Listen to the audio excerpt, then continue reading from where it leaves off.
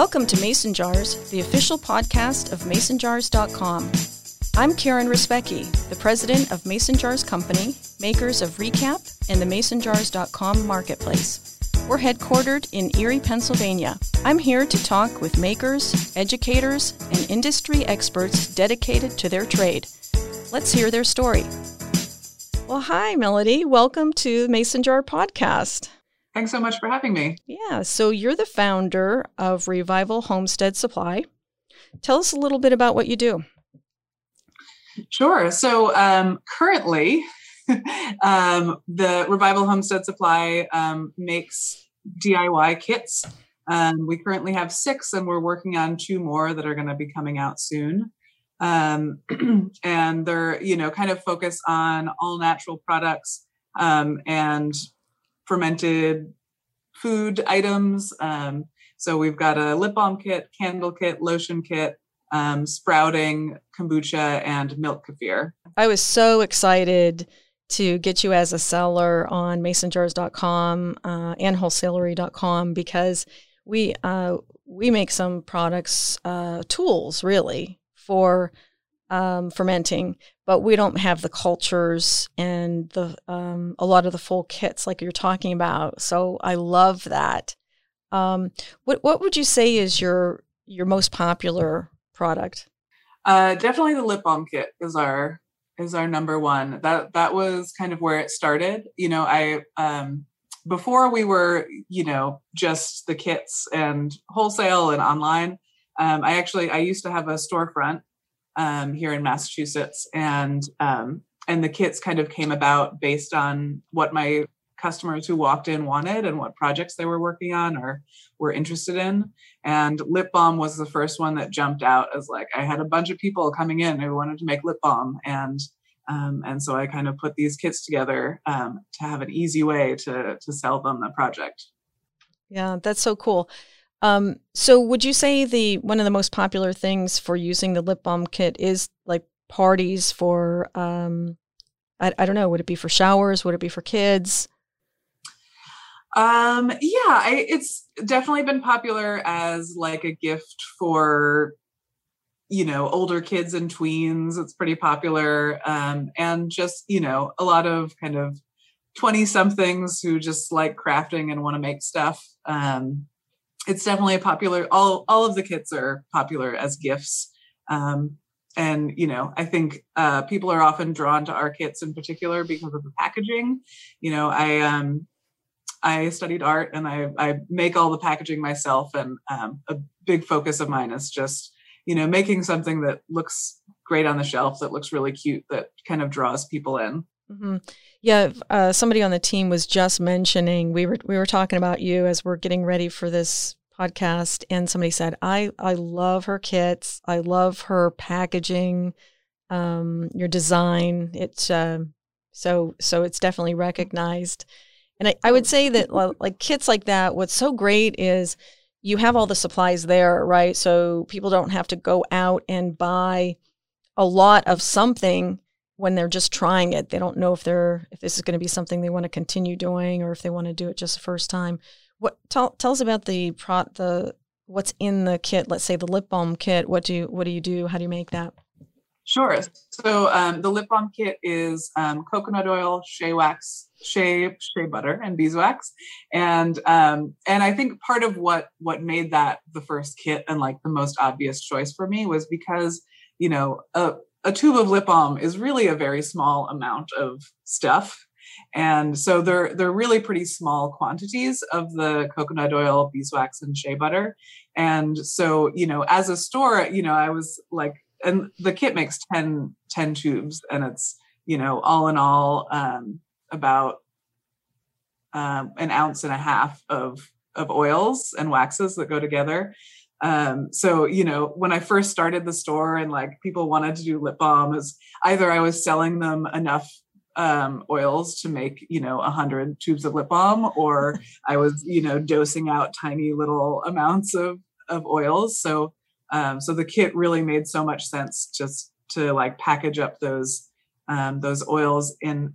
And also, lip balm is, because it's such a small amount of of oils for a tube, it can be finicky in terms of like getting just exactly the right ratio. So having those pre-measured was really helpful for people who are just getting into it. That's nice. So you had a retail store. You no longer have one? We ended up closing the store, and originally, I mean, it's kind of a complicated story, but yeah, we originally closed the store because my daughter, who was 1 at the time, was with me all day at the shop all the time, and she tested high for lead from like the storefront was the source of the lead, and so. Yeah, so originally we were looking to move, and then we just never really found a space that worked for us. And then I kind of realized as I was selling wholesale in the meantime, and I was like, wow, I'm working a lot less and like making more money because I don't have all this overhead. So it just kind of transitioned into online only because it was financially made so much more sense. Oh, for sure. And then since the pandemic, it was a no-brainer, I'm sure. Yeah, a lot of people don't. We were all set up for the pandemic. It felt kind of, yeah, we were like ready to go, and the pandemic was actually fantastic for business. Yeah, a lot of people started buying online, and kind of a resurgence in natural products, which is obviously right up your alley. What was the most surprising thing for you during the pandemic? Because I know at first when things started shutting down, at first we were like, obviously, like everybody, oh no, what's going to happen? And then really within 2 to 3 weeks, it became, oh wow, this is actually pretty good for direct to consumer anyway. Yeah, that April was, like I had fewer sales to stores, but my direct to consumer sales that April just like exploded. I sold, probably 3 times as much as I had any other Christmas month. And I was like, whoa. Yeah. Were people starting to get into making kombucha then, and kefir and anything, some of the other products that you have? Yeah, they were all selling well. That's great. Do you make your own cultures then? Do you have like a little mother hotel? I do. Yeah. Because I started out, obviously I had to get them from somewhere. So I had originally purchased the cultures, and when I had the store, I was brewing them just to keep up with, I was teaching regularly, teaching classes on how to make all these things. So I was brewing, and I was just keeping my cultures active for my classes, and then, they just kept growing. So I started selling them, and and I just keeping it going. Keep growing. Do you still do the classes? I don't do the classes currently. I've considered, doing them again, but my storefront had I had a classroom space in my storefront, and I haven't really had a great classroom space since then. Mm-hmm. Okay, right. And then, do you need to have a licensed kitchen to sell the cultures? No, technically, just because the cultures aren't an edible. You don't eat the cultures itself. It's kind of I had inquired with the local health director, and it's kind of a weird little, there aren't really any rules about it because it's not something you actually eat. It's more like I don't know, it's not even like a spice. Right. Yeah. So anyway, you get a pass on that, which is great, right? Yeah. It certainly makes things easier for me. Sure. Not like it's not a threshold that you can't go through, but if you don't have to, I guess why. Yeah, that's funny. How did you get into this? Because it sounds like you started really as an educator, or probably a hobby, which turned to education. Tell us about how that happened.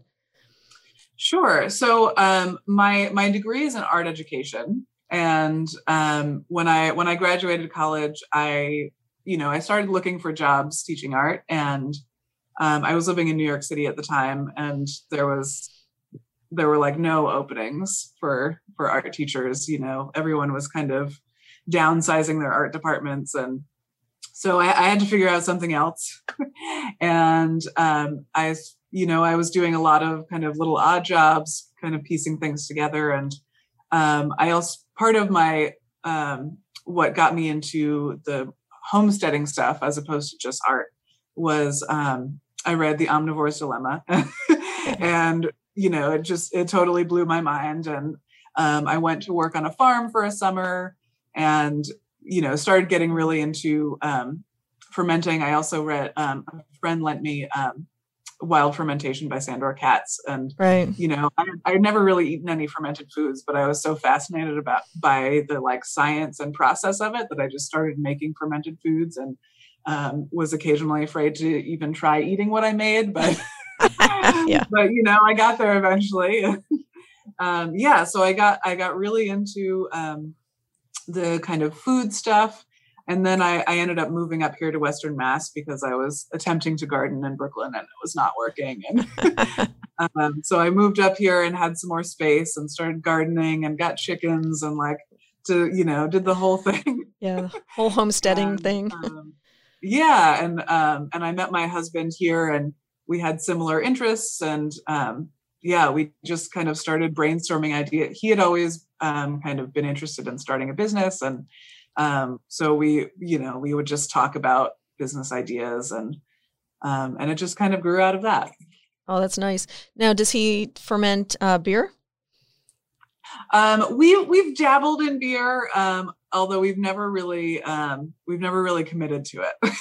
Yeah. What's your favorite thing to ferment? I find that kind of like the general public, the most popular is sauerkraut. Yeah, sauerkraut is an easy way in.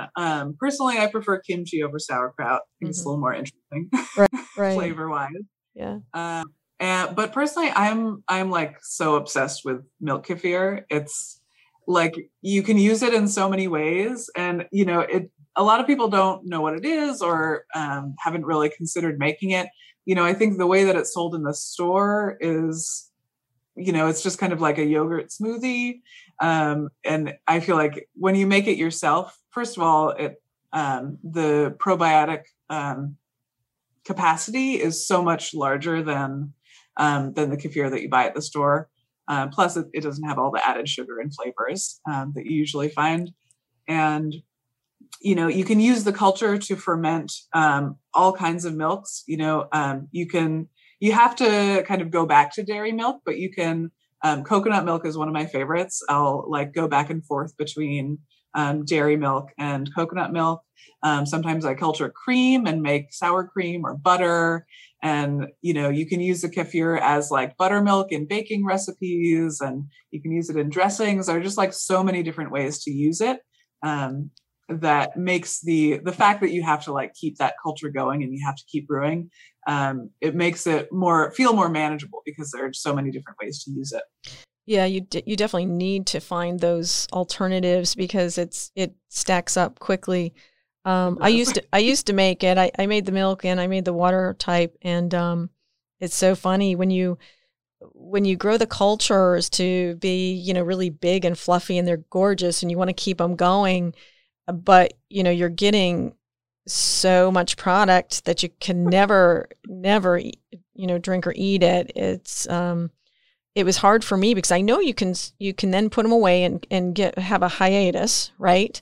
So which is a great thing because, and I've heard you can even like freeze them. So if you want to really go away or take a few months off, you can put it on pause, which is nice. Yeah. With me, I made so much, it was really stacking up, and I put mine in a mason jar and had a system. And one day it slipped out of my hands onto a tile floor, and actually mason jars, most of the time, if you do that, a mason jar won't break.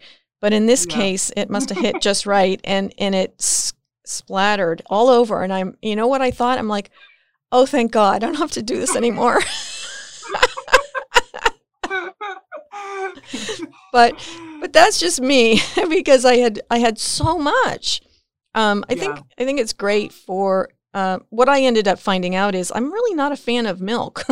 So if you're not a fan of milk, don't do the milk, Kefir. But yeah, I'm. My family and I are really big on dairy. Okay, you have to be, and then yeah, right, exactly. So, and if you are, what a great thing to do because it's so much easier than yogurt, right?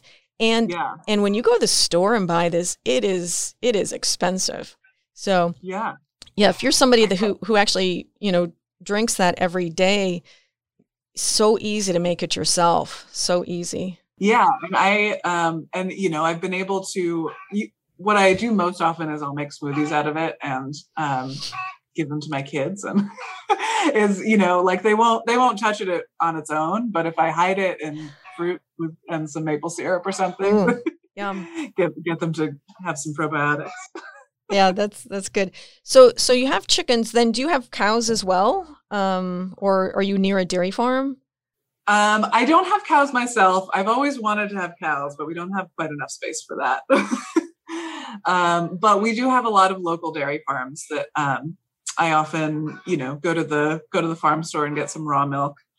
And we have like the network in this area. I live in Western Mass, and it's a very supportive community of there are tons of farms around here and a lot of places to buy farm fresh products. There's a food co-op just down the street that where I can get all sorts of local dairy and other produce. Yeah, that's great. Now, regarding the supplies for your products that you sell, did you have any trouble sourcing things since the pandemic? And actually, even now, we're still we're not out of the woods yet. For some products. What's your experience been like? Definitely, the jars were the hardest. Both I use mason jars for the sprout and kefir kits, and then I also use larger gallon jars for the kombucha kit. Both of those got to be really hard to find. And I, every time I ordered, I had to find another supplier because, my regular supplier was out, and then I found a new one, and then my new supplier is out. So I was just kind of churning through suppliers. And certainly with the mason jars, the price just kept going up. I, at some point, I was paying double normal price for a case of mason jars. Yeah, the prices are crazy. I don't know. It feels like there's some speculation out there. I think some folks are buying them up and reselling it at 4x the cost. And one of the hardest things is to get it are the lids, the canning lids themselves. I think I know that Ball specifically said, last year they shut it down. You couldn't get anything, but they said they were working towards the 2021 production so that, everybody would have enough for harvest. And now it's looking like that's not really the case. So people are having a hard time. That's interesting. Maybe so my sprout kit, I use the jars, but it has a sprouting lid. So I take off the lid that comes with it. So I have thousands of lids that I don't know what to do with. Oh, that's good. Actually, what you should do is, because we're doing the same thing. So Recap, Mason Jars makes a set with a mason jar and the Recap lid. And so what we do is, so the lids are new, they're perfect. Yeah. And so we put them together and sell them on masonjars.com, and they're selling actually really well. So if you want to do the same thing, go ahead and put the listing up, and you can. We're putting them together in sets of 12 because that's what people are accustomed to. Certainly, you can do whatever set you want to, but it's definitely worthwhile to do that because people are looking for them. They're not able to find them, and what you have is a new canning lid that people do want. Yeah, I didn't realize they were, because I never have to look for them separately. I didn't realize they were in high demand. Good tip. Yeah, it'll be good. Yeah, I think you'll be able to certainly be able to sell them, and people will be happy to get them. So what's up ahead for you? So you mentioned a couple new products. I think you said you were working on. What's that? Yeah, so I'm working on a beeswax candle kit. Our current candle kit is soy wax. So I'm doing a beeswax version, and then the other one we're bringing in is a vegetable fermenting kit for sauerkraut, kimchi, pickles, that type of thing. Okay. So do you have an apiary? Do you have any beehives? Or are you working with somebody locally? No, I haven't figured out my beeswax source yet because I buy beeswax, but for this kit I'll have to buy it in larger quantities. There are local apiaries, although I don't know if any of them will be able to provide it at a cost-effective rate. So we're still kind of looking into how we'll work the beeswax. Certainly, in Massachusetts, as in the whole kind of Northeast, everything's smaller here. So, the apiaries around here are great for, getting small amounts, but they're all pretty small because the, land plots are small. We don't have any like huge farms that can really produce large amounts. So we'll see. I haven't figured it out yet. Well, that's nice though, because the larger the farms, the more blended, or maybe they even sell their honey and it's all blended with others. Yeah. What's great about the small apiaries is you're getting single source honey, very unique, really, really, really awesome. It seems to me that the folks that have the beeswax, though, it's more of a hassle for them to mess with that. They don't really. It's like just a secondary problem for them. I don't think they really are into it to selling it. Yeah, the beeswax is a little harder to get out of the hive, and I know a lot of the local beekeepers will use what they do have for value-added products, like making their own candles. That seems to be better. Make more sense for them financially. So did you perfect like your own recipe method for the soy and then the beeswax candles? Yeah. And, I'm still kind of going back to when I was teaching at the storefront. I taught classes on making beeswax candles. And so I have all of my like handouts. I have all of the, I created these recipes years ago and all of the procedures. And I haven't been using them. So I thought, why not? And personally, I love a beeswax candle more than the soy wax. They're, you don't have to worry about scenting them because they have this amazing scent all on their own. Yeah, amazing scent. Just it's beautiful. I love it too. And I don't like a scented candle myself. The beeswax is just beautiful on its own. That's nice. Yeah. Do you and so when you put those kits together, and since you already have your formula, how many does it make in a kit? Do you expect? 3 candles. Okay, that's a nice. Yeah, that'd be good to either do individually or to do with friends because sometimes it's fun to try something new with other people. Yeah, definitely. So, do you think you'll have this done for the holidays? That's my hope. If I can get it together. Yeah, that would be great. Good. Do you feel like you have enough time to go back to your roots for educating, or you're happy doing what you're doing and? Oh, time. I also have 2 young children. My kids are 5 and 3, so time is my most valuable asset. Yeah, it really is. I recently hired a couple employees that I'm hoping will make things less stressful and smoother. I'm also, so I kind of did entrepreneurship backwards. I like when I opened the store, right? I just I didn't really have any savings. I just like went all in from the get-go. And then, those first few years were really hard because I was working full time and not really making any money. And then after the store closed, and my youngest was old enough to go to preschool or daycare, we decided that like I needed a more reliable income. So I'm doing Revival, and I'm also an art teacher. And I have, I've got some employees who are keeping the Revival going while I'm teaching. And I did it all backwards. And but that gives you your education outlet. So your art and education outlet that really fueled your passion to begin with. Because part of why I went back to it was because, at the time I was doing Revival all by myself, and it was pretty lonely to just like fill orders by myself.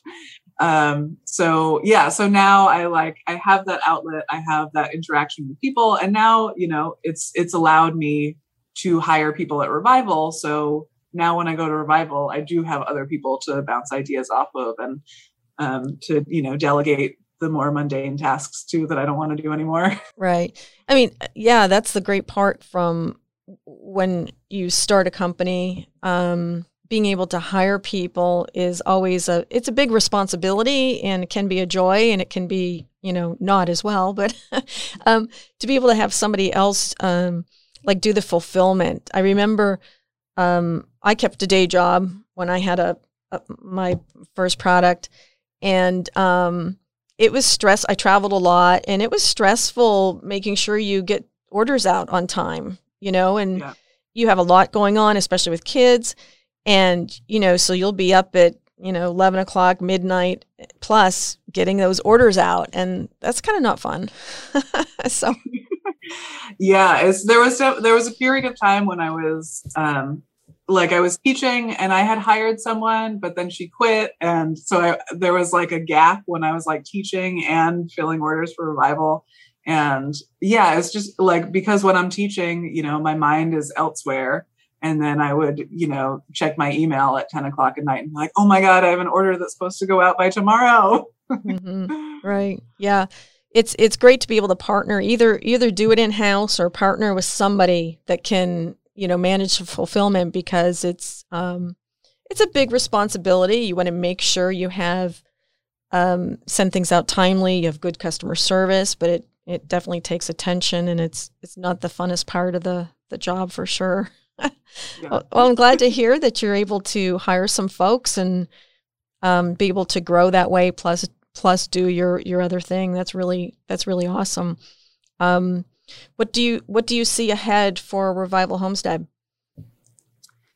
Well, I'm, now that I have these employees, and I have someone who's dedicated to, marketing and outreach, I'm hoping that, we'll be able to grow at a faster rate.